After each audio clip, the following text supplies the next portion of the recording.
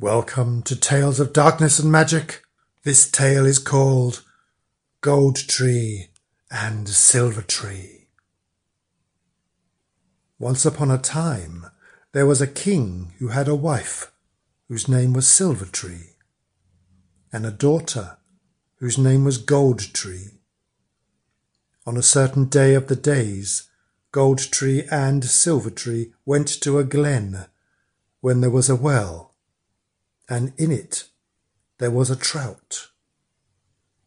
Said Silver Tree, "Troutie, bonny little fellow, am not I the most beautiful queen in the world?" "Oh, indeed you are not." "Who then?" "Why, Gold Tree, your daughter." Silver Tree went home blind with rage.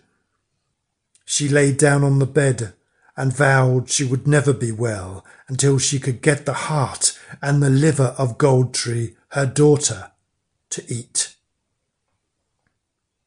At nightfall, the king came home, and it was told him that Silver Tree, his wife, was very ill. He went where she was and asked her what was wrong with her. "Oh, only a thing which you may heal if you like." "Oh, indeed, there is nothing at all which I could do for you that I would not do. If I get the heart and the liver of Gold Tree, my daughter, to eat, I shall be well." Now it happened about this time that the son of a great king had come from abroad to ask Gold Tree for marrying. The king now agreed to this, and they went abroad. The king then went and sent his lad to the hunting hill for a he-goat, and he gave its heart and its liver to his wife to eat, and she rose well and healthy. A year after this, Silver Tree went to the glen where there was the well in which there was the trout. "Troutie, bonny little fellow," said she, "am not I the most beautiful queen in the world?" "Oh, indeed you are not." "Who then?" "Why, Gold Tree, your daughter."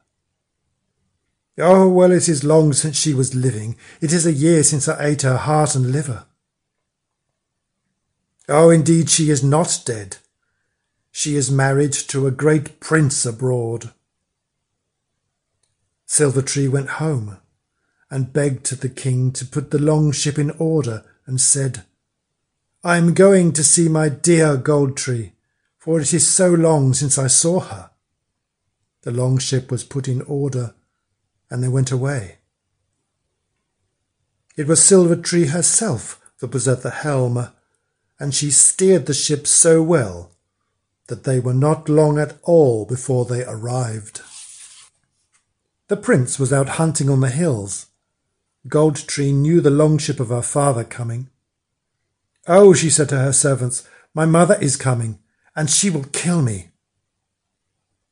"She shall not kill you at all. We will lock you in a room where she cannot get you."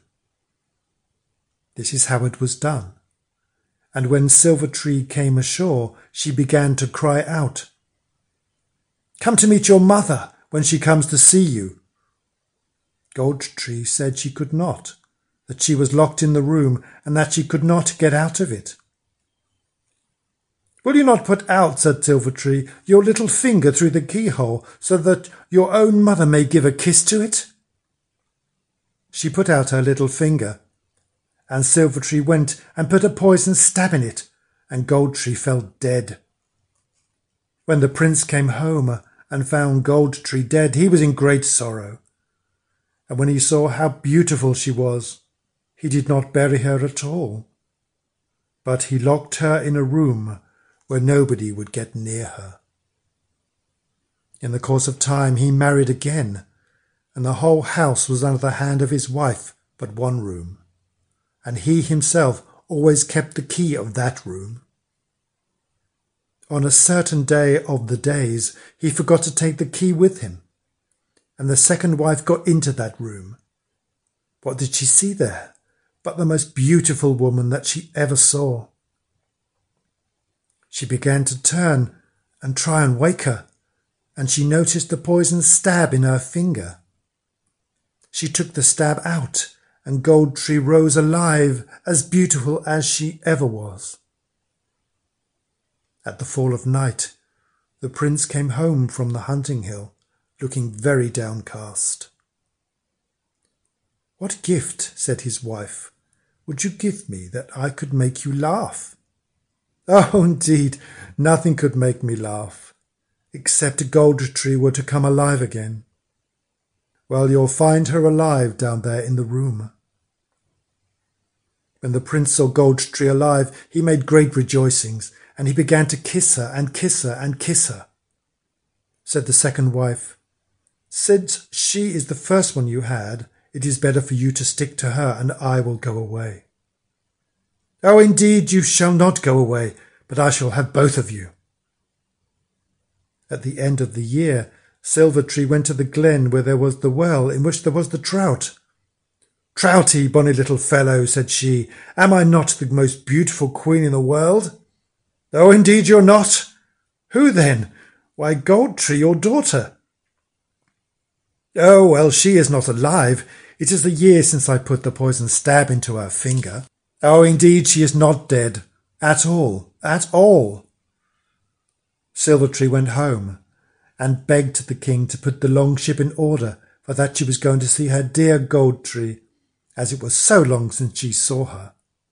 The Longship was put in order, and they went away. It was Silver Tree herself that was at the helm, and she steered the ship so well that they were not long at all before they arrived. The prince was out hunting on the hills. Gold Tree knew her father's ship coming. "Oh," said she, "my mother is coming, and she will kill me." "Not at all," said the second wife. "We will go down to meet her." Silver Tree came ashore. "Come down, Gold Tree, love," said she, "for your own mother has come to see you with a precious drink." "It is a custom in this country," said the second wife, "that the person who offers a drink takes a draught out of it first." Silver Tree put her mouth to it, and the second wife went and struck it, so that some of it went down her throat, and she fell dead. They had only to carry her home, a dead corpse, and bury her.